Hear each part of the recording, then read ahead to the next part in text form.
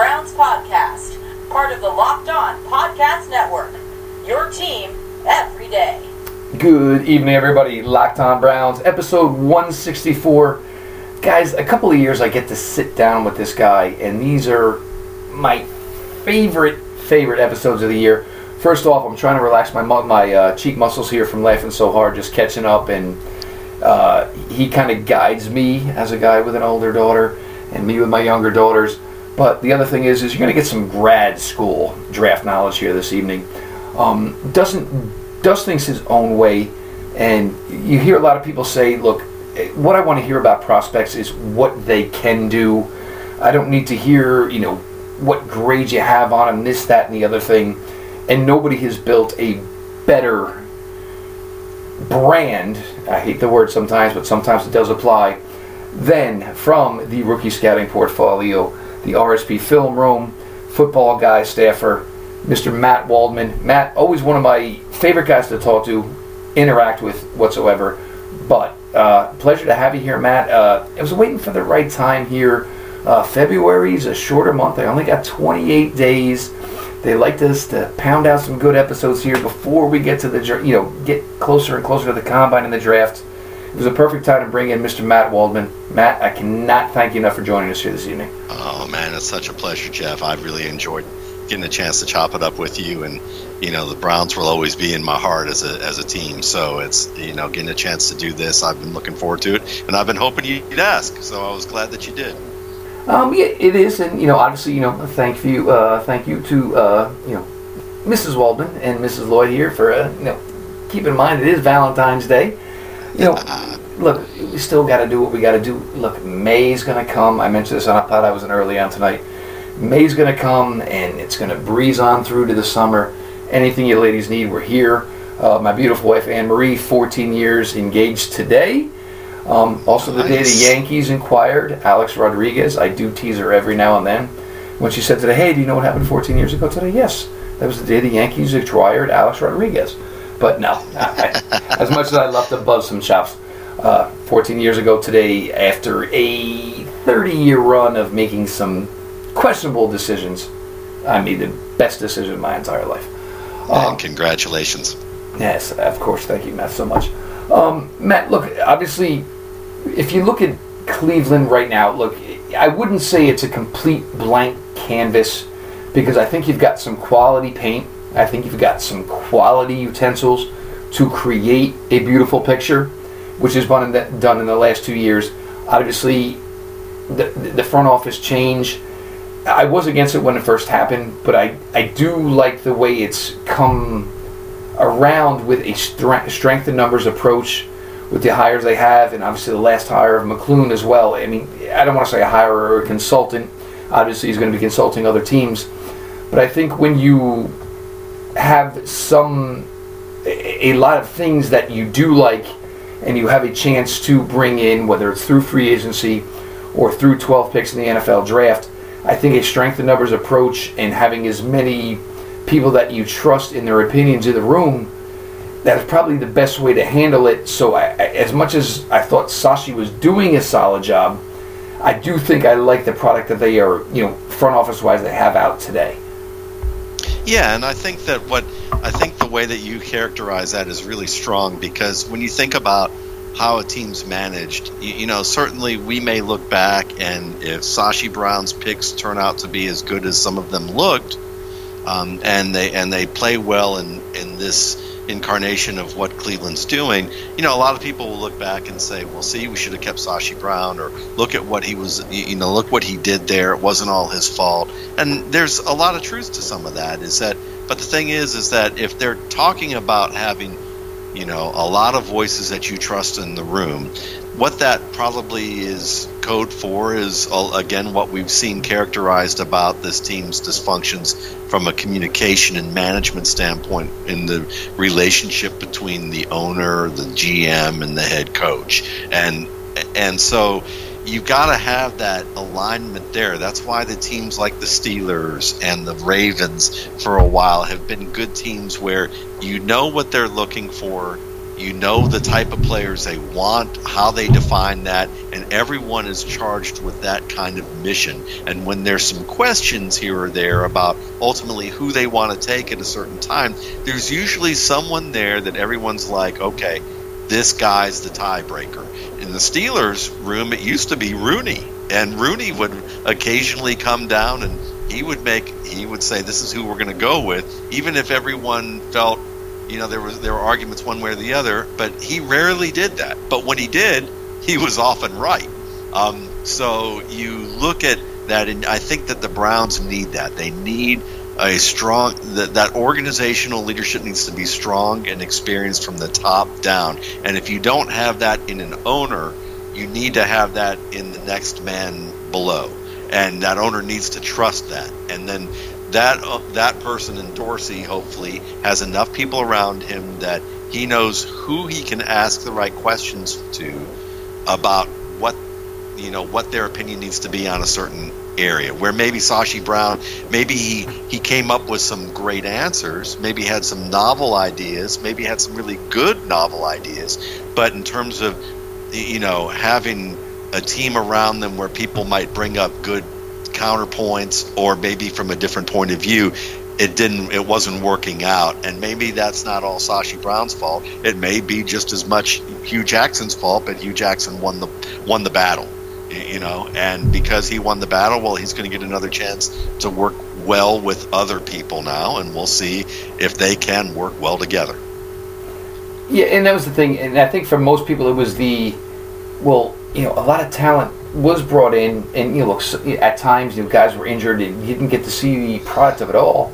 It seemed odd that a coach who was one in, I guess it was 21 and 25 at the time, he was the one that won out, and it was more of the way he handled things of basically anointing Deshaun Kaiser when you had a bunch of veterans. They could easily just said we'll go with so and so this to start the season, as opposed to making the outlandish of, in August, this is my guy, we'll understand there's going to be mistakes, and regardless of the mistakes, this is our guy.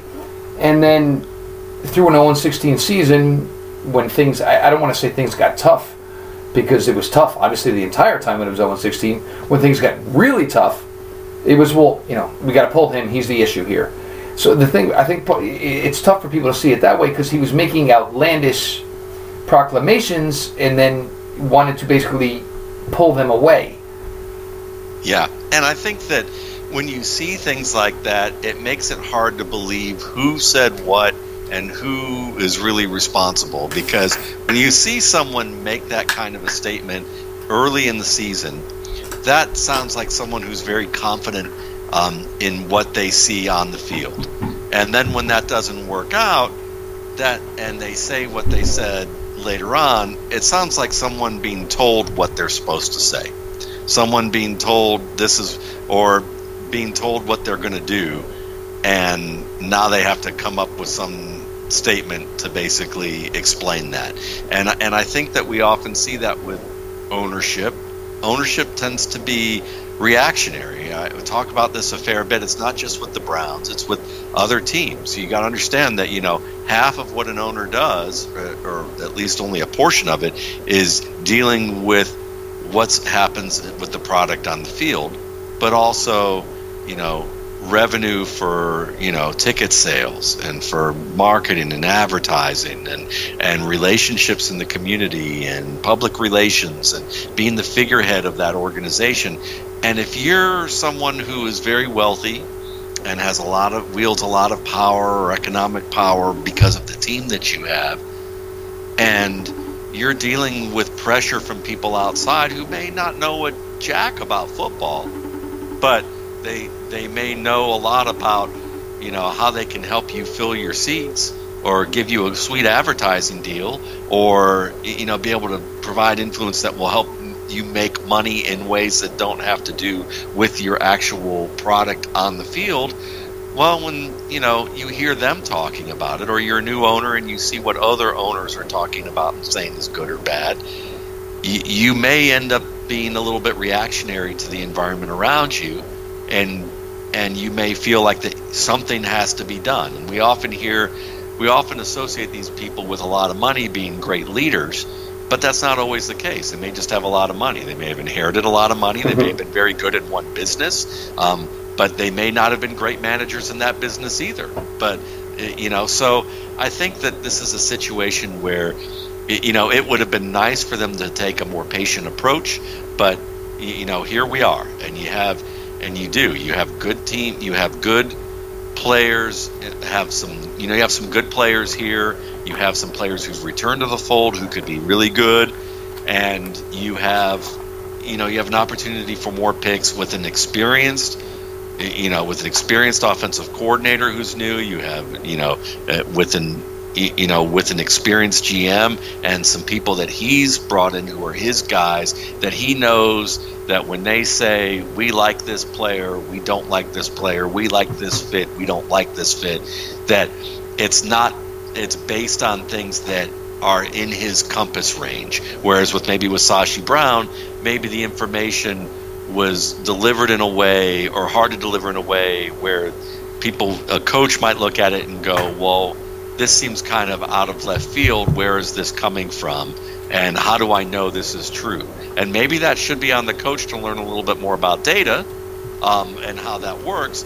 But at the same time, it should also ultimately be on the ownership to understand that if they're going to incorporate something new in there, that the people who are actually going to be involved need to learn or develop an understanding for it. And that's not going to happen in the span of a year or two or three. And I think that's the thing. And the problem is when you're the eternal bottom dwellers, you almost hope like it's a lottery ticket where you're going to just automatically, it's going to get that much better. And you kind of lose the focus that it's got to be 2 steps, then maybe a step back, 3 steps, another step back, that type of approach, right?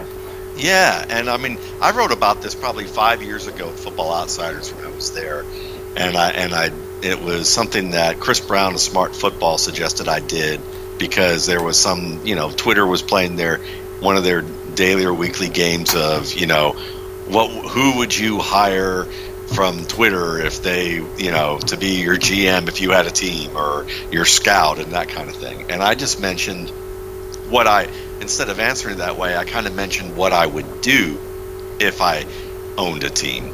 And so then I fleshed that out into an article that's at Football Outsiders, and I said that my team would be the Cleveland Browns. And what I would do is basically, and again, this is not realistic, because it couldn't happen this way. But if it could, it was plausible enough to be able to pose it, but not one that when you get into the weeds of the details, it would probably happen this way.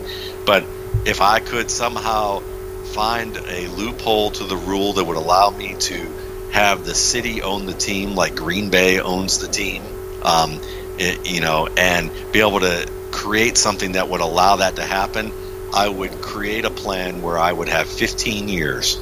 And during those 15 years, my image might be hung in effigy from the rafters in Cleveland, everywhere it went, as we started off pretty piss poor.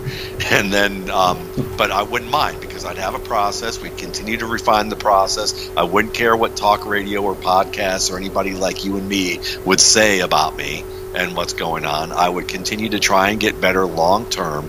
And if the team is horrible throughout that entire time, well, I'll be gone and the city owns the team and they can figure it out themselves. But I believe that if you stick to a process, you stay patient, and sticking to that process, and you're really there to try and learn and develop it, you're going to get better.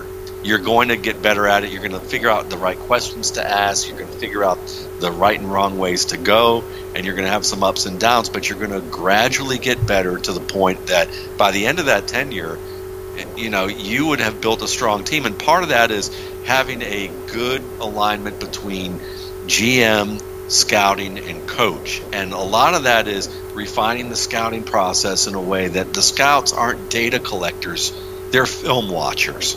They don't need to be out there going to games to interview people as much as they often do. I would have them in watching more film as much as possible. I would probably have them going through a process where they're working together to make sure that the kinds of questions you ask and what you score on, that they're all in alignment about it. They all understand that they're looking for the same things and how to score and grade that and get better together, as opposed to how scouts are trained now, which is they aren't. Most teams don't even train them. It's just like, oh, we've seen enough that you've shown up to that you like football, that you've worked in some schools on some capacity, and that you know enough about the game. Well, it looks like you know enough. Now you head on in, and if you want to learn a little bit more about something, that's on your time, and some position meetings you can check out. But there's not a real effort to be on the same page and to understand. We want, say you want wide receivers who, we're looking for, flankers who can do these 5 things extremely well. These 2 things aren't as much of a priority. And we want split ends who can do these 3 things really well. And then we also want some wide receivers that if they're, who maybe be able to play multiple positions. And these are the type of athletic profiles and the type of skill profiles that we want to see, as well as this is the mental makeup that we're looking for from the players, so that we know that there's a stronger chance when we look at this that they're going to learn, that they like to learn, that they know how to learn, that they know how the process of learning how to learn. Because, most of the work that's done on, for players when they get into the league is being coached up on anything other than scheme. And you need guys who are driven and know how to work smart on their own time to develop into being at a good, being the best position players that they can be. And, understanding those things all together and understanding what to look for and working on all that to be on the same page really is what propels you to do a better job at evaluating and picking talent. And part of that too is including the coaching staff and making sure that they're involved. And it means that maybe you cut down on travel and do things differently. Instead of these guys traveling all over the place, maybe they watch a ton of film at home in their area. You meet with them a couple of times a week to make sure that everybody is on the same page, to look at watch film together with some of these people. Get your lists of players going, and then send out your higher ups to some of these schools. Send your head of scouting or your head of a certain region out to some of these schools for a month and have them ask the right questions and have them trained in how to ask the right questions, so that when you send scout, because right now you can send scouts to a bar, as I've talked about somewhere else, and you can send them somewhere and they say, okay, well, what's this player like? And the recruiter says they party a lot. I think they go out a good bit. Oh, really? Where do you think they go? I know they go to this place on off campus. It's the main place on the drag, on the college town. Okay, so goes there, and one scout might ask a question, of the bartender and a couple of waiters or waitresses. So what's his, have you seen this guy? And they're like, yeah, he comes in, he's in with a group of guys all the time, they're dressed like this, they sit at the table, they're there like 4 or 5 times a week. That guy goes back, fills out a report, makes the editorialized comment, this guy loves to party, and so you have one idea of what this guy's about. Where the other scout might have some training in law enforcement, might have somebody who is trained in law enforcement supplying questions for them to ask, or trained in industrial psychology, or have some sort of experience and clue, and have them ask things in addition to what the other scout asked. Say, what does he drink? How long is he there? Who does he interact with? And next thing you know, you find out that very same player characterized as a partier goes out 3 nights a week, only drinks the water he brings out of a water bottle, is only there 90 minutes from about 8:30 till 10 o'clock, those 3 nights a week, never leaves with anybody else but his 3 friends, never is a problem, and and that's it. And now, really likes the chicken wings they have. Exactly. Really likes the chicken wings they have. Exactly. And so one's going to say he's a big partier, and, all the fans are going to be like, we don't want him, he's trouble. Remember the last guy we had who was a big partier? And then another team's just going to quietly say he's not a problem, we didn't think he was a problem. But they're not going to explain why, because it just seemed too inconsequential to even go into that detail, because they're not worried about what the other team scouts did or said. But that's the difference. And you have a lot of teams where Scouts are given the opportunity to editorialize and be armchair psychologists, and there's not a lot of oversight in what they do. And there's not a lot of oversight either with, scouting directors or GMs in some regards to where they could be better at their job. And if you change the process, instead of saying, this is how the NFL's always done it since 1950, whatever, and you actually bring in some things, but you understand how to manage it, then you get better. And those are some things that I look at that I would think about doing, because I know that, this whole Blesto process of scouting is the same thing that's been done forever before each team had their own scouting department. And because, this is a league that was raised on, Halas Lombardi, Shula Knoll, and they were all players and became higher ups within their organization and influential. This is basically an organization that not an organization, but this is a league that doesn't think its stuff stinks.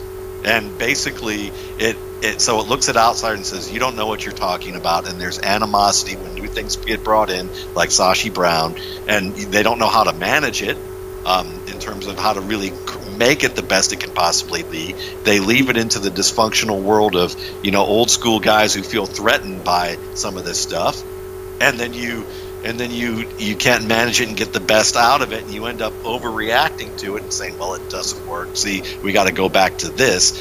And even that old way could be managed better.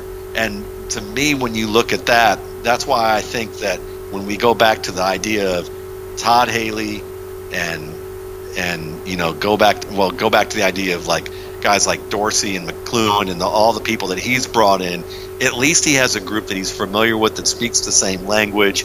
And if they fail, they're going to fail together. There won't be finger pointing. They'll be aligned.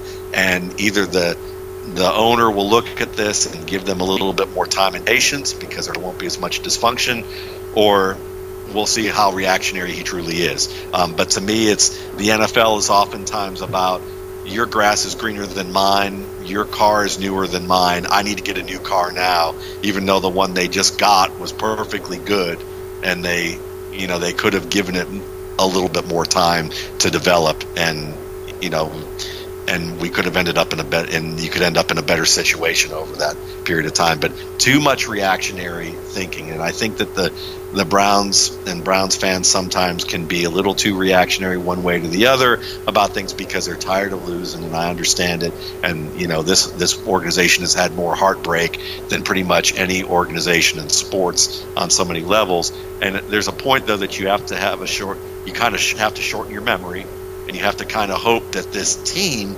will, as an organization, stops acting like it's drowning and flailing in every direction the moment that their head goes underwater, and need to learn, how to be kind of calm and poised and deal with the storm, even with the fan storm that comes when things aren't going well. The biggest thing that I take from that, though, is, and granted, now that you have this, almost, this fraternity got back together from, basically, every, some guys obviously, were in different areas. Now everybody's back together. There's really nowhere to go but up. Yeah. Which is what could have happened with what you had here. So it's almost to the point of, they may get more praise than they deserve, which, look, anything positive for Cleveland fans is what they need. And I agree. Like, now that I've gotten into this, I really, really get it more that I'm now dug in deeper. So, it's, the band getting back together, but, what you're taking is basically the house burnt to the ground. So you want to know what? Once you start, building a foundation, and hey, there's some windows, and look, there's some green grass again in the yard, it's a lot easy. It's very easy to make this pretty again. Yeah. And what happens is that a lot of what will happen is that they have to really be clear about a philosophy, if you ask me. I would rather see this organization from the top down say, look, we're going to lose. And we're going to lose big sometimes. And we're going to have some awful stretches at times. We don't want that to happen. We're going to try and make it happen as fast as possible to turn this around. But if this does happen, we're not going to give up on the vision that we believe and we're going to make it better the right way.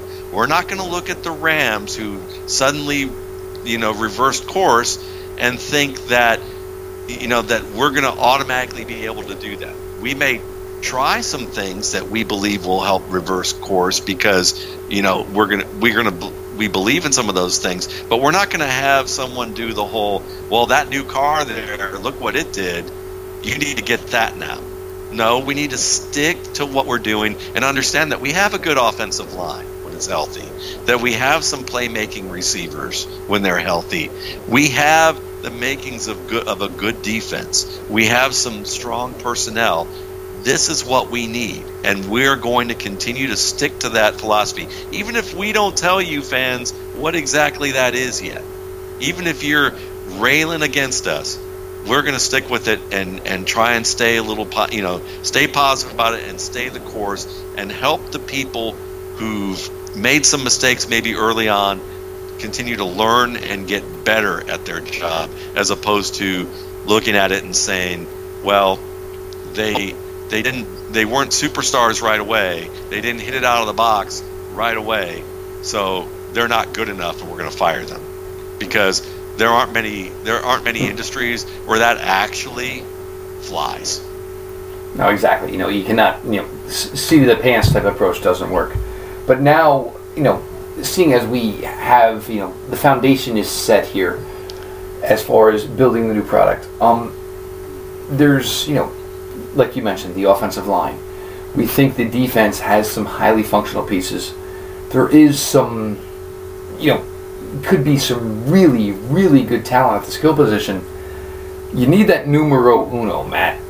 Look, Deshaun Kaiser's here. I was a fan, but at this point, when you're holding picks 1 and 4, you are going to turn a positional roster, group, which was the quarterback position, which was a negative, into a positive. You have 3 guys. Look, I think it's a fantastic year quarterback-wise because you're going to have a lot of guys available through free agency. You have a bunch of capable guys available during the draft. But I think it comes down to 3 names. You have Baker Mayfield. You have Josh Rosen. You have Sam Darnold. Give me some thoughts on these 3, and what is maybe the best guy to fit a Hugh Dorsey, Todd Haley blend? Yeah, and that's a great question, and I think let's start off with that Hugh Dorsey, Todd Haley blend. I mean, if from what I understand of Todd Haley, when I look back at him talking about, his offensive philosophy, he's very much, we're not square peg round hole around here. We like to try and fit what we do around the talent that we have. That's been kind of his MO, and he says he learned that from Bill Parcells back in the day. So you have that. If he's brought in specifically to be that kind of guy, then that means that, Hugh's kind of stepping back, and it's going to be Todd Haley's show on offense. And if that's the case, then you kind of have free reign of what is Todd Haley like, what does he want, and you may say, well, recently we could look at Ben Roethlisberger in Pittsburgh. But I think that what an experienced offensive coordinator probably wants is someone who he feels like he can have frank conversations with, who he knows is going to do what they're supposed to do. And if they don't, that if they get pushback, they're getting someone who really is committed to understanding as much as possible. So for me, when I look at Todd Haley, I remember Todd Haley as a coach in Kansas City basically being very straight up with Dwayne Bowe about how he was screwing up, and got a good year out of Dwayne Bowe where a lot of people couldn't, where he was able to, discipline Jamal Charles enough in terms of his fumbling issues and his tendencies to bounce things outside too much and get a superstar player out of him. So Todd Haley to me sounds like a fairly straight shooter. He sounds like someone who, if you grew up on Bill Parcells as a coach, you were going to be a straight shooter in many ways, and you want that from a guy. You want your top guy to be a leader, and you're not afraid of some confrontation. So if that's the case, I like Josh Rosen. And the reason being is, and I'm going to go through the other guys too as possibilities, but Josh Rosen, the thing that was most damning about him off the field was that he's not the most agreeable guy, that he ran through coaching staffs early on at UCLA, that he was immature and he pushed back on Trent Dilfer at the Elite 11, and and he all these different things. But even I heard about this stuff before it even came out on in major media. I had a quarterback coach who deals with a number of high school, college, and professional players in terms of coaching them on different techniques and things like that. And he said Rosen is incredibly talented between the ears, but he was one of those guys that just he has a way of seeing things and was off-putting and cocky early on. But a lot of that's changed, and he's admitted a lot of that behavior. And I see Josh Rosen as the type of guy, the way Trent Dilfer explained it in retrospect, is he's the guy that cares about winning. He cares about wanting to get the right answers, and he doesn't care about having a confrontation if he needs to have one to get what he needs to win. And I think that Todd Haley's that kind of guy. I think Todd Haley's the kind of guy that he and Rosen could be in a meeting room and scream at each other about what's going on and what they want to do. And ultimately, they're going to come out of there and respect each other more. And that it'll work out fine. And Rosen, to me, is that guy who, if you want a quarterback to start right away, and I'm not a big believer in that. I think it's a scenario where, I'd like to see a little bit of, a mix of in-game training and then film room training and time on the bench.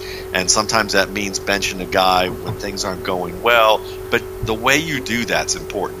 You don't bench a guy and say, well, he's not really the answer for us, like what Jackson did, later in the season. You do what... Twice. Twice. You do what... I think we all remember Marty Schottenheimer pretty well in Cleveland. We do what Marty Schottenheimer did with Drew Brees, who credits Schottenheimer for developing him to be the quarterback he was. Drew Brees said, you can go to, I think it's one of those NFL shows that they did a retrospective on Schottenheimer, and Brees literally said it was Schottenheimer benching me, and I remember him benching me in a couple of games, and every time he'd say, look, you screwed up here, this is what you didn't do, I need you to sit for a little bit so that you can watch the game and calm down and just kind of think about what you did and get back into the mindset of what you need to do, so if we get closer, I can put you back in because you are still my guy. You just need a break. You're learning. You need to learn. And that kind of approach does wonders compared to being benched, no one talking to you, and then coming to the media or talking to you behind closed doors or going to the media and saying, this isn't our guy. There's a big difference there. And I think that, a guy like Rosen could get, if Rosen may not get that treatment in Cleveland, but that's why I like him, because I think he's the most ready between the ears technically and in a pro-style offense where he can be used in more straight up traditional West Coast concepts. He does have a little bit of what people call the disaster gene, which is kind of that Eli Manning, Phillip Rivers, Alex Smith thing. But I really think that a lot of that is him just trying to prove that he can mix it up and do some, make some power throws that he shouldn't try to make. And I think he'll grow out of that, especially if he has the type of coaching staff that is communicating with him well, like Todd Haley would, and he knows where he stands, and he's not just trying to immaturely make a play because that's what he thinks he's supposed to do, and he's digging himself into a further hole. Guys like Darnold, I like Darnold. I think everyone likes Sam Darnold. And, Trent Dilfer even said this, too, in that same conversation about, Rosen, is that every team's going to like Sam Darnold because he's a people-pleasing type of guy. And I think that when you look at Darnold, he's, I've talked about him being kind of more the brawler than the ring technician. But I think that he's kind of that exceptional case where the footwork may be all over the place. The arm motion may have a little bit of a wild wind-up where it drops below his hip. But you watch him do it, and he's like being able to hit throws that a lot of guys couldn't do in those circumstances. In the way that Brett Favre can hit throws that a lot of guys couldn't expect. Maybe not to the same capacity of Favre, but certainly in ways where you go, wow, he throws with touch, he throws accurately, he can move around the pocket and finds a way to throw off platform with pinpoint accuracy in the short and intermediate range of the field, sometimes in tight coverage, and he's not killing us with mistakes in those plays. He's more often killing us with mistakes because he's not reading the coverage correctly, not because of what he's doing with some of this freelancing. Now, he may miss some of that, on-time, paint-by-numbers quarterbacking that's technically perfect, like Tom Brady or what Rosen can possibly do as he evolves, where it's, 5-step drop. He's already made 2 reads during the first, during the 3rd step and the 5th step, and then he hitches once, and then pressure comes, and he slides to the right, and he's doing it with such good balance that he can go back to that first or second read seamlessly and hit it on time because it's all in rhythm.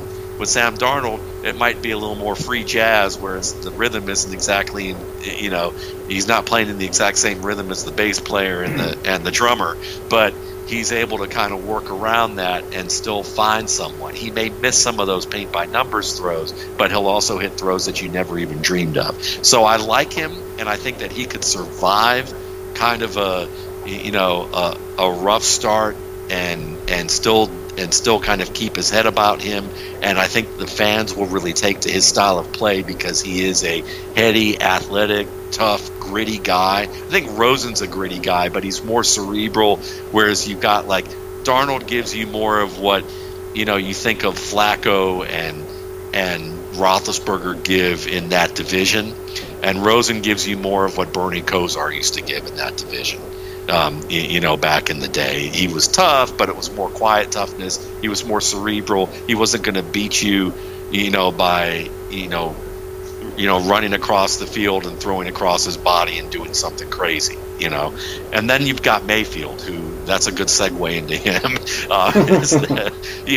Mayfield to me, I think can be a good starting quarterback in the NFL. But I put this out on Twitter with a number of followers because I just wanted to see what people would think, and I probably shouldn't start it with this way, but I'll explain it a little bit more later. Is that I took tape of Jeff Garcia, and I just showed tape of Garcia in the NFL with the Browns, with the Buccaneers, with the 49ers, and I just said, what NFL prospect does this guy remind you of? And everyone said Baker Mayfield.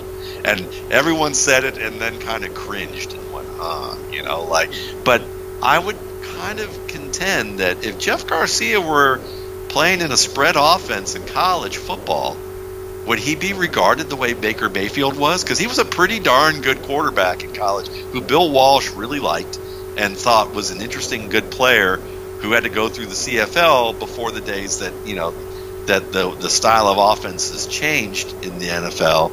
And he had some pretty good seasons as a backup or your kind of bridge starter.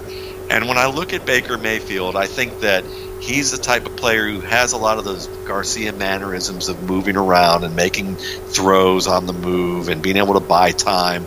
But he's better when he can get outside the pocket. He's not when he's got dealing with tight coverage, tight man coverage, and with bookending pass rushers who keep him in and have to try and paint by numbers in rhythm throw. He's a little less consistent at that than he is, than other quarterbacks who are in this particular tier. So I look at him and I feel like that he'd be best in an offense where there's a lot of movement pre-snap, a lot of pre-snap motion, a lot of misdirection type of feel to that offensive system. Things that we saw they did with Deshaun Watson, where they retrofitted a lot of what Houston used to do with things that they feel would work well with Watson's movement. Now, Mayfield has a better arm than Watson in terms of velocity as a thrower, and so there'd be a little bit of a wider range of what he can do. But I just think that when you're looking at a quarterback there, they're going to do, if they pick Mayfield, they're picking someone who they're going to do more to fit him around, and they feel like that they've got answers there that mesh really well with him. And I just think that, when you look at it from that perspective, I think the guys who really offer the most to help you now and not get too wild and at the same time give you a lot of growth potential, it's going to be Rosen and Darnold in that order. Well, I think the thing with Rosen is, and this is what everybody keeps saying is, he's very smart, and this is the thing that maybe rubs people the wrong way. And it was always the traditional football thing was, well, just do what you're told because I'm the coach and you're the player. To get Josh Rosen to buy in, it's like, well, explain to me, show me. Here's the whiteboard. Show me that. Here's the tape. Show me why you think this is going to work. And and Matt, like we talked about before we got on this air, obviously, your daughter's 25 years old. My kids are 11 and 10. I know they are smarter than me at the ages that I was. So you have to, and this is one of the bigger problems in the NFL is you have to adapt to what you're dealing with. And this is part of maybe Lamar Jackson's issue, but we're not going to get him tonight. Is you have to open up, and you have to realize, as an older person, you have to broaden your horizons to understand, what these guys are now. Oh, he's a 20-year-old kid. He's a 21-year-old kid. No, he's not. He's 27-year-old you, essentially. Yep, that's a great point, and it matches very well with the point I often make, which is the way the NFL media characterizes players and the way that they spin players to the NFL media and the way that teams, what they expect these players to behave like, they expect them to behave like 22 and 23-year-olds going on 58 or 68. Like they should act like staid conservative grandfathers who happen to be CEOs of their firm or company.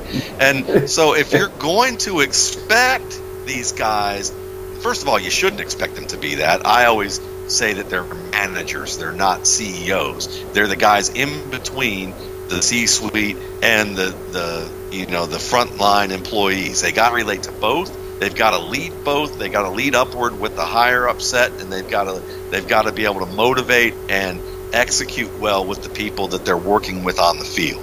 And so if you want them to do that, though, they've got to understand what it is that they're doing and why they're doing it, and they've got to have someone that they trust within that organization, and they also have to be leaders in the way where they do have to speak up and say, this isn't working. Why is this not working? This is what I see. Can you tell me if what I'm seeing is right? And then come to a conclusion about that rather than, oh, well, on the one hand, we want you to be the 68-year-old CEO going, even though in a 23-year-old's body. But on the other hand, we don't want you to act like a CEO and ask questions. We don't want you to act like even just a manager and ask questions about what, how this works or come up with ideas. I mean, everyone applauds Tom Brady for his TB12 show where there's a point where he's, making little tape recordings about what he thinks Rob Gronkowski should do on a certain route that he's studying, and then he's sending these to Josh McDaniels. And everyone's like, that's what leadership is. That's what quarterbacking is. That's why he's so great. That's what it is. That's why he's so great. No, dude, that's not why he's so great. That's what every quarterback should be doing. Every quarterback should be giving feedback to their coaching staff. What makes Tom Brady great is the relentless work that he puts in to refine every aspect of his game, in addition to some of these soft skills. But if you're going to pick a player and value him that highly, then you also need to have the expectation that he's going to push back on things, and that's going to be okay, and but you also need to have the understanding of whether he's going to do it appropriately or not, and that he's mature enough to do it appropriately now. So if I'm going to ask any questions about Josh Rosen's character, it's not going to be whether he put sexually suggestive signs or whatever he did in somebody's yard when he was a teenager, or that he had a hot tub in his room, or that he got into it with Trent Dilfer at age 18 or 17, or that he said something so off-putting in his final meeting at Stanford that he was that they decided to rescind their scholarship offer, and he said it was his fault, and he regrets it because that's where he always wanted to go. What I want to know is I want to see some proof. I want to find a way to ask questions that give me some proof to know that when something goes off kilter, and off plan, that he's going to approach things the right way with me in that meeting room after the game, and not to the media and not in the locker room, but in the right way, so that we can get it done. And if the right way for me is to him come in there and cuss me out and yell at me, but I'm the only one he's doing that with, and I told him that's okay to do, then I don't have a problem with it. Those are the types of things you have to know about these players, and that's why the interviews and the team visits and all those things are important, though sometimes those guys just yuck it up and think that they got a feel for a guy until things go wrong, and suddenly you see that other part of their personality, or they think that doing some military style training, interview, putting them under stress is somehow going to tell them that, rather than maybe putting some actual on-field situations in there and seeing how they behave. Exactly. And the other one was Dan Orlovsky, 12-year NFL vet. We had him on. He was talking about Sam Darnold, and he was very pro on him. And one thing he said about him was, you look at Sam Darnold, you look at Tony Romo. These are guys you don't put tape on and say, hey, go be him, because they kind of do it, and it's, a little funky, a little bit different. But at the end of the day, they're in their zone, and it works for them. Yes. And I think that's why if you took either of those guys, I would not have an argument about that. And when you look at Darnold, I think of guys like, people talk about Aaron Rodgers with some of the things that he could do. And, certainly people don't want to make those types of heady comparisons for a young guy. But stylistically, you can see some of those things. And I think the Romo thought is a very good fit there, and you have to understand that as long as what they do is replicatable in a positive way, even if it's not perfect, technique, that's okay. Technique is a guideline. Technique is also about doing it right for your own body at times, and sometimes people overteach technique to the point that it takes what's good out of the player. So to me, what Darnold does, a lot of what he does that people are going to find flaws with doesn't hurt him as much as it may appear. And I think that, people will blame some of those things on technique when he has his struggles early on, but they can do things to make it work out. Carson Wentz was a West Coast quarterback at North Dakota State. Carson Wentz's footwork was horrific. He looked like he was planted in cement half the time when he went from his first to second or second to third read, and was often way off with his accuracy. And people talked about his arm motion being the problem when it was really his feet. So that was the first, A, people not knowing what they're talking about. B, when they did find out what the problem was, people were worried about all that.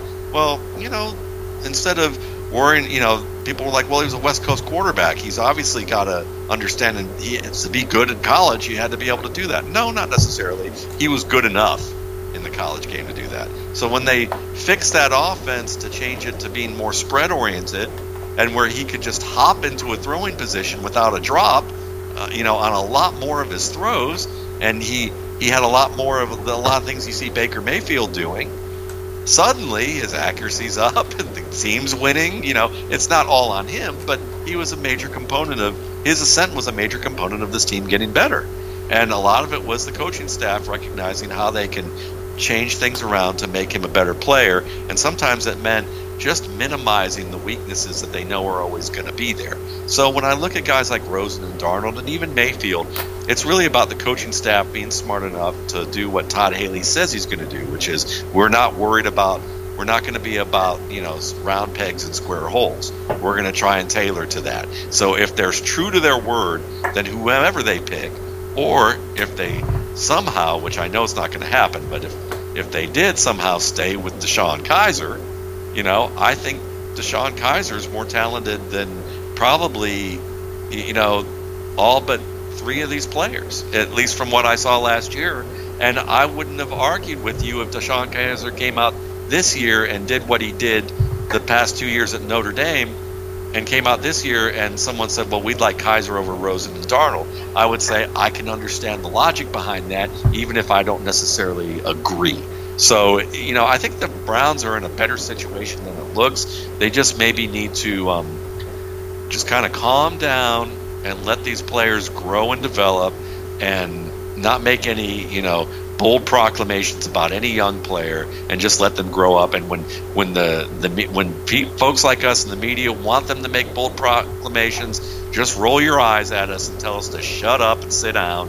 And whatever way that you do, that we're the coaches, we got this under control, and we've got good groceries. We may not have liked what some of the selections that were made because they don't fit what we want to do in the kitchen, but all the cooks are in alignment here, and it's going to take, and we're doing a lot of prep time right now. I think one of the biggest issues, though, for Kizer was every time he turned around, it was almost a different set of wide receivers. Which, I mean, for a 21-year-old guy, and obviously he came from a tough situation in Notre Dame, whether it was, obviously Josh Gordon late in the year, but it was Corey Coleman week 1, seemed like he was developing a nice rapport. Then Corey Coleman, obviously, gone for 7 weeks. Bryce Treggs, Sammy Coates, Kenny Britt, who was just there for the money and had no, zero intention. Look, I know Kenny Britt. No business of still being in the league, sorry, but yes. Yes, but I know Kenny Britt from New Jersey. I know him from Rutgers. There's good Kenny Britt.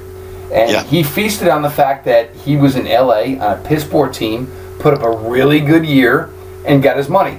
And that's when bad Kenny Britt comes back. So, I mean, it was really tough for Deshaun because he was looking around. It was like, well, then Ricardo Lewis and Higgins, the kid from Colorado State. Every time he turned around, there was a new number 1, number 2 wide receiver. So, that made it difficult for him. Matt, I know the Georgia program is near and dear to your heart. And it's really cool this year. It is, with these two guys, both as accomplished as they are. And for Nick Chubb, it's a fantastic story because the injury was, when it first happened, it wasn't a question of an ACL and, we'll see in, 11, 10, 12 months. It was pretty devastating. He's come back strong. Sony Michel, now here is a guy I've fallen in love with as the 2017 season went on. So a tale of two dogs. These guys are both really good, and I don't see any reason that both of these guys are not second-round picks. And I'm looking at Cleveland with 33, 35, 64, and 65. And they're going to need a running back because there's a parting of ways of a former Bulldog. So state your case here. Yeah, and I look at it this way. And this is a bold statement that I think a lot of people will probably disagree with, because especially if you come from the Northeast and you've seen Saquon Barkley do his thing. And I love Saquon Barkley. I think that he's a fine running back. And the player that I would compare Saquon Barkley to is probably Fred Taylor. I think of what Fred Taylor was able to do in his prime, and Saquon Barkley has those types of skills.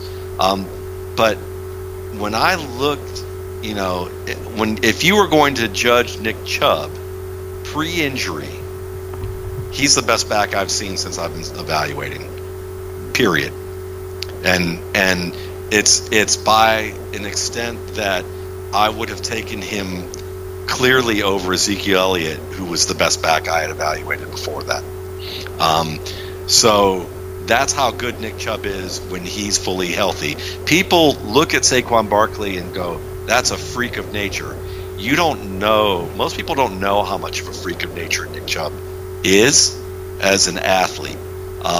And in terms of being able to squat 600 pounds, in terms of, his speed, the deep speed that he had coming into Georgia. This is a guy that Leonard Fournette, after his freshman year, the best back since Adrian Peterson hype that Leonard Fournette was coming in on, turned around and basically said to the media, Nick Chubb outplayed me as a freshman. I mean, it's no doubt. He was the better back. He was better than me. Nick Chubb is a guy that when you watch him play at his best, has fantastic decision making. He understands how to read creases. He takes the mature decisions, the decisions where maybe you're only going to gain a yard or two and push it up the middle, but it's in the red zone, and you know that your team cannot lose field goal position with you trying to reverse field and lose 5 to 7 yards, or put yourself in a 2nd and 15 or a 3rd and 18 because of the fact that you think there's a shot that you can bounce this play outside or reverse field or make 5 different moves and somehow get the defense discombobulated and turn that broken play into a long touchdown. That's what Saquon Barkley does. Now, people will blame his line, and there's a lot of reasons for why that line isn't exactly, wasn't good at times. But there were a lot of plays where he gained positive yards, and he could have gained 3 to 4 more, or he could have gained just 1 to 2 yards and kept his team on schedule and decided that he was going to try and go for those big plays where he had no reason to do so. And people will try to psychoanalyze it and say it's because the line was so bad he didn't trust them. But when you look at the tape, you see some of those flaws with his decision making. That's common to a lot of great backs who came in the league. LaShawn McCoy, Jamal Charles, even lesser backs like Noshawn Marino. Fred Taylor used to do that early on in his career. So he can grow past it, but Chubb already has that maturity. He already has that maturity. He's a better after contact runner than Saquon Barkley is. He's a guy that can literally really push a pile, and his after contact balance is better. Maybe not be statistically better, but you look at it on film, and you look at similar types of contact that they deal with, and Chubb tends to have better results with that. He also has a lot better speed than characterized. When he was before the injury, the speed he had was probably in the range of what Barkley puts up there. He was that fast at that 220 to 225 range. But now you're looking at him post surgery, and even then, there's some tape watching him against linebackers at North Carolina. A team that has always been known for recruiting good athletes, even if they can't get them to be, his first game back. Top of the line. His first game back from tearing 3 ligaments, not the ACL, but 3. And I told Gene Bramall, who's, if you know him, he's the doc at Football Guys, who does a lot of injury, analysis. We were coming home from the Senior Bowl, and I was telling him about Chubb's knee injuries, and he said, that can't be right. He didn't have those 3 injuries. He had to have torn an ACL, because those 3 injuries are really bad. Like, that's a really rare injury. And he came back in like 9 months and started that. Now that can't be right. Are you sure? And I looked it up again and showed him, and he was like, that's rare. And then I was reading him some of the things that, how this guy, his healing was freakish, kind of like Adrian Peterson freakish in that level, like what he was going back and doing. And then he was already squatting more than Derrick Henry ever squatted at Alabama a month before training camp. He was already doing that. And when he came back against North Carolina, his first game after that devastating injury, they gave him the ball over 30 times in that game. And they stacked the box on him, and he broke some big plays, and at the end he broke a big play where he literally outran a good angle from a cornerback for over 60 yards in that game. He had over 220 yards in that game. And it wasn't just the product of, Tevin Coleman-like, runs where you have like 5 carries of -1, 2, and 3 yards, and then you hit a 78-yard run. This was a guy getting, 5, 7, 9, 12, over and over again, and then occasionally getting stuffed for 1 or 2, or maybe having 1 5-yard loss, but most of the time hitting chain-moving runs. And so when I look at Chubb, and you see that he's that freakish of an athlete that he could come back and do that, and then you combine it with Sony Michel, who was the higher regarded prospect when they both came in. And as Mark Richt said before he left, Nick Chubb was our Heisman candidate. Sony Michel might be our best offensive player. That's a wonderful conundrum, but it means, what does Sony Michel do a little better than Nick Chubb? So what do we put him in the lineup to do? Well, that's to catch passes.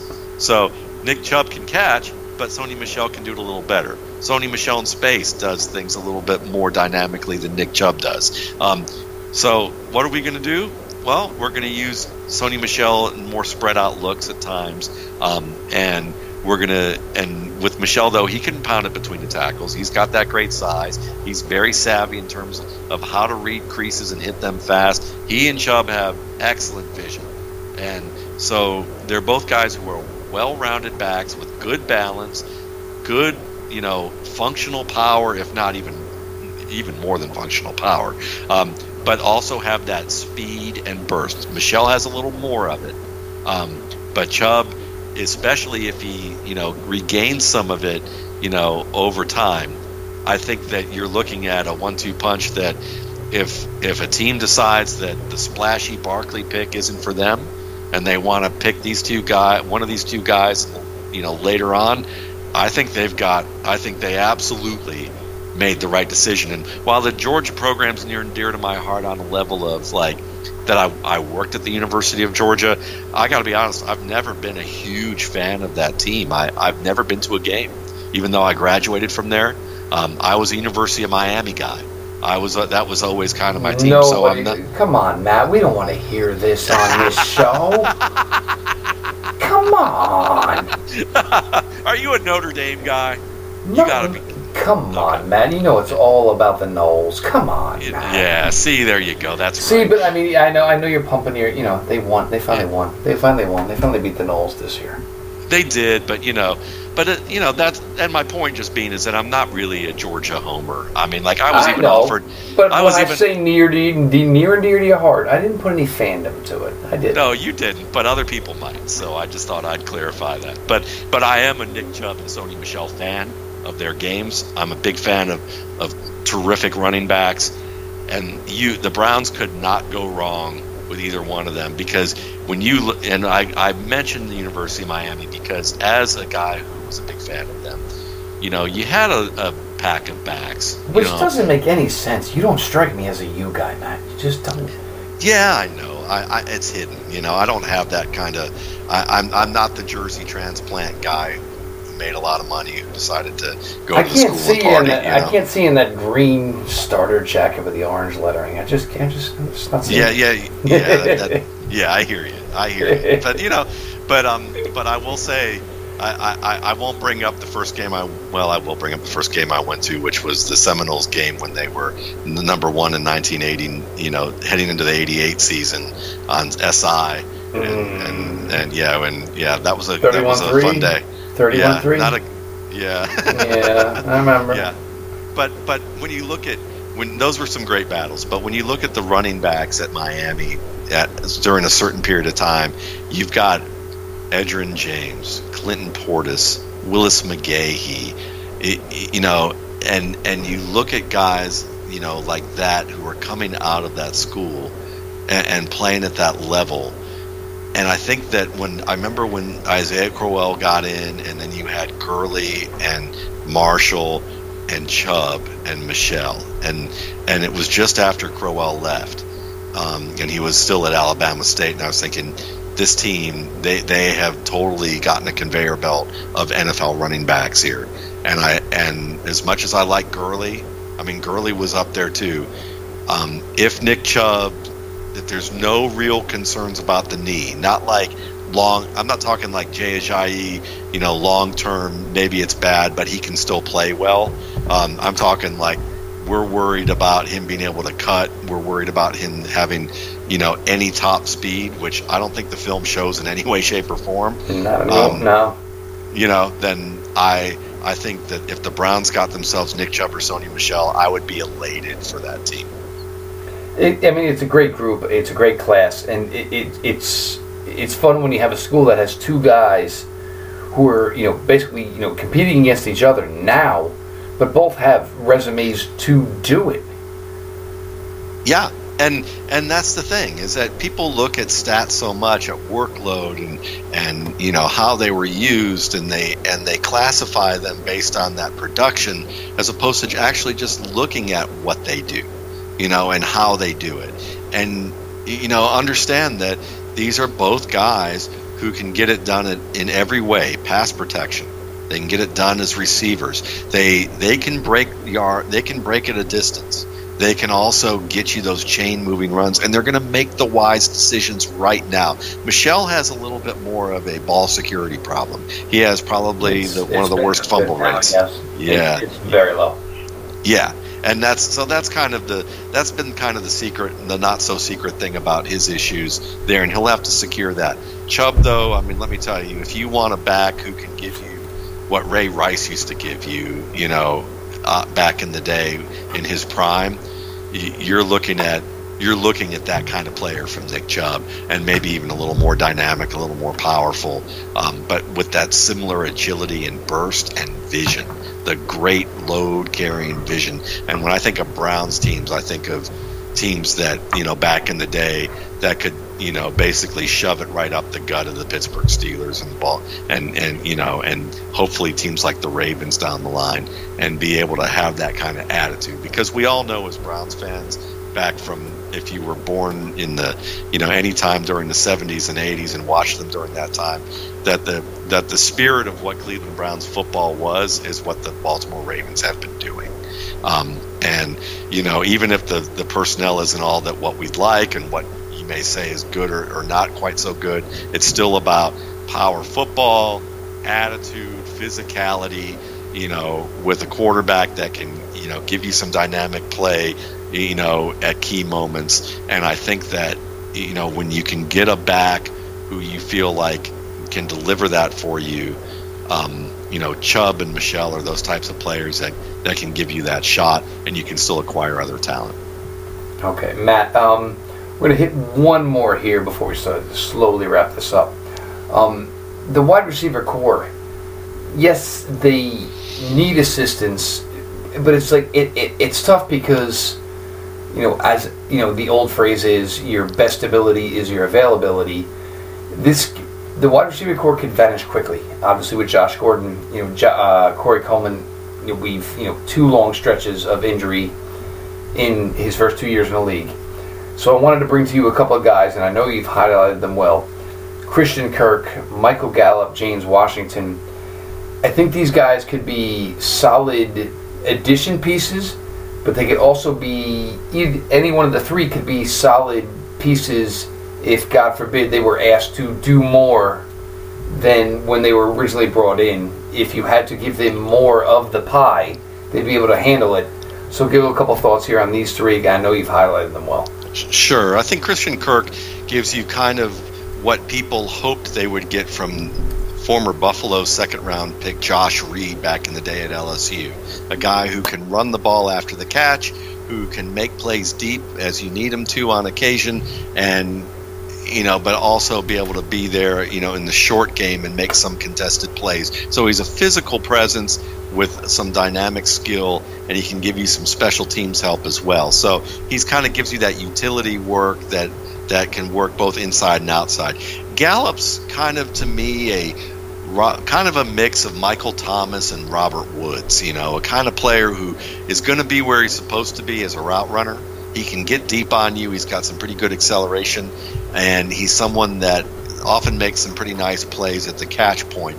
And, for me, if they're going to get a new quarterback or they're going to stick with the one that they have, however it shakes out long term, they're going to need a player more than anything, that whole availability. It also goes to being available in terms of on the field, being where you're supposed to be. Sammy Coates and Kenny Britt and some of the other young players were, for various reasons. For some of the players, it was that they just didn't get it and didn't maybe work hard enough or weren't willing to work on a level to really be where they were supposed to be and be available on a level with that level of immediacy.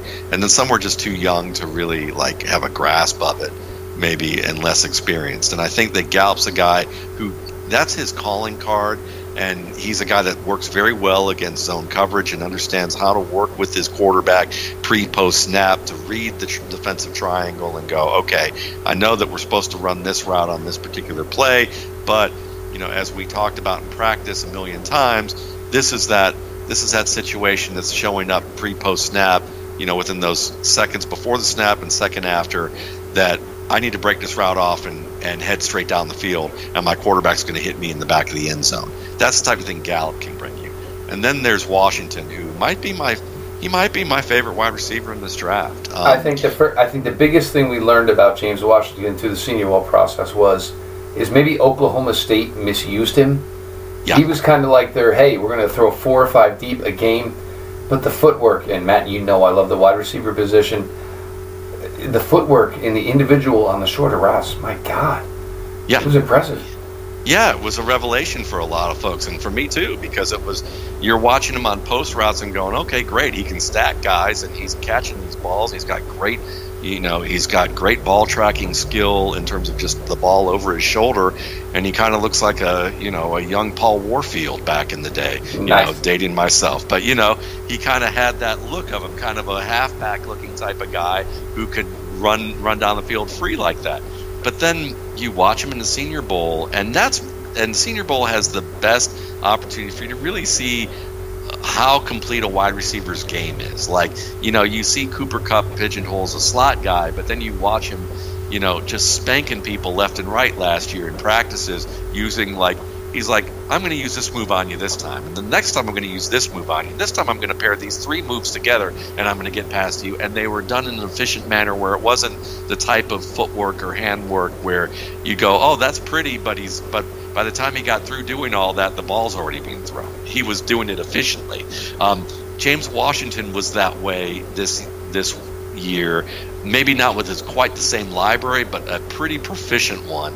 And he was beating everybody, and doing it in different ways. He's got a chop. He's got a rip. He has a hook move that when he gets hung up at the sideline, next thing you know, he's basically reversed positions with the guy. He can layer on his 3-step or 4-step release and layer it maybe with one of those with a rocker step and put them in conjunction with each other, and just throw different things at the defender and use them wisely. And he's just smooth, and I think that when you look at him, he's that guy that I look at that you say, yeah, you could put him in different areas, and yeah, he's only used, some people say, well, he's only been used on the right side of the field, I know Matt Harmon, a buddy of ours, has done some study that somebody was talking about that said that he sees some correlations to receivers who struggled, who only started off on the right side and could only play on one side. But I think when you look at his skill set and what he does, I'm not so worried about that. I think that what I'm more worried about are, as I told the guy on Twitter, the 55 other points that I look at for receiving, and how that pans out.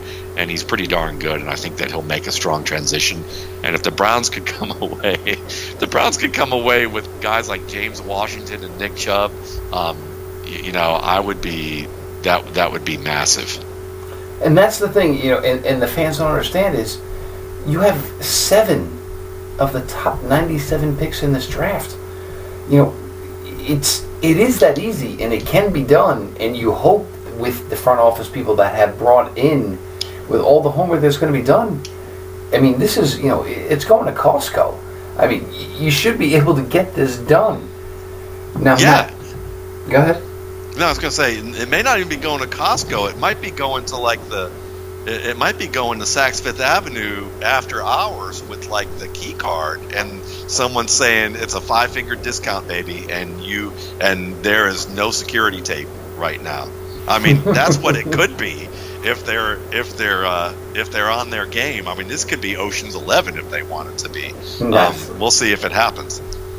Before we let you go, one of my favorite Browns guys, writers, and he's probably he's the most frequent guest to Locked On Browns, Pete Smith. He wanted to know, Matt, look, we know you follow regimes and you like to follow schemes of teams. Any chance you're close to maybe putting those eyes back towards the Cleveland Browns?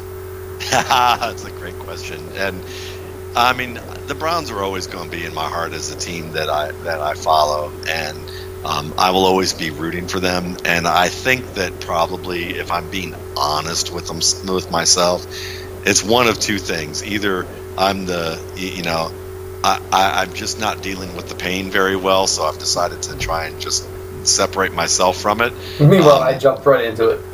Yeah, exactly. See, so I've we'll just put it this way. I was a Browns fan growing up. I was raised on Browns football, and after everything that happened in the 80s, I also had a parent who lived in Denver and was a Denver Broncos fan. So it was a pretty heated thing during those times. So that was pretty intense for me. Though I will say to Browns fans that the next time I see John Elway, I do promise that I will try to sack him, even if it gets me in jail. So, but I did almost have that opportunity in the Senior Bowl a couple of years ago. But you're in better shape now, though, Matt. You're working out, Matt. You're ready for it. I might only break my shoulder bouncing off old John Elway at this point. But don't aim for that chin. Don't aim for exactly. Just maybe for the knees. I think that's probably the way to go. But seriously, I think there's a chance. And if I'm really being honest with myself, I'm always going to be a Browns fan. It's just painful.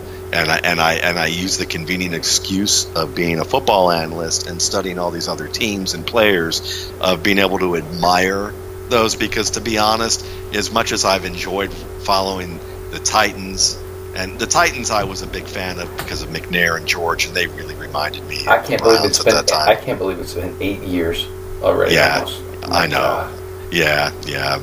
Rest in peace. And certainly, I think about, that team, it was still very close. And while I was a big Russell Wilson fan coming out of school, I don't think, and I really enjoyed watching the Seahawks win the Super Bowl, it would have paled in comparison to what it would have felt to see the Browns get to the Super Bowl. So I don't think, it's either that I will never be quite the fan that I was when I was a Cleveland Browns fan, and that's just me and my change, or it's or the simple fact of the matter is that I'm just in denial and waiting for them to be good. And even then, I feel like if I'm waiting for them to be good, I'd be a little bit ashamed of myself to say that I'm now back in being a big-time Cleveland Browns fan, because then I'd feel like a fair-weather fan in that way. So, to me, I guess the thing is I'm rooting for them to do well. I don't know if I'll ever be quite the fan I was when I was growing up in Cleveland, but I will. I am hoping the best for them and the fans, because they are a terrific set of fans, and it's just been really hard times for them. And like we talked about earlier, there's a lot of things that are looking up, and I think that there's an opportunity for them to really make hay this year. Well, Matt, don't worry about it. I've got the keys. I'll get you back in if it needs to. I appreciate it.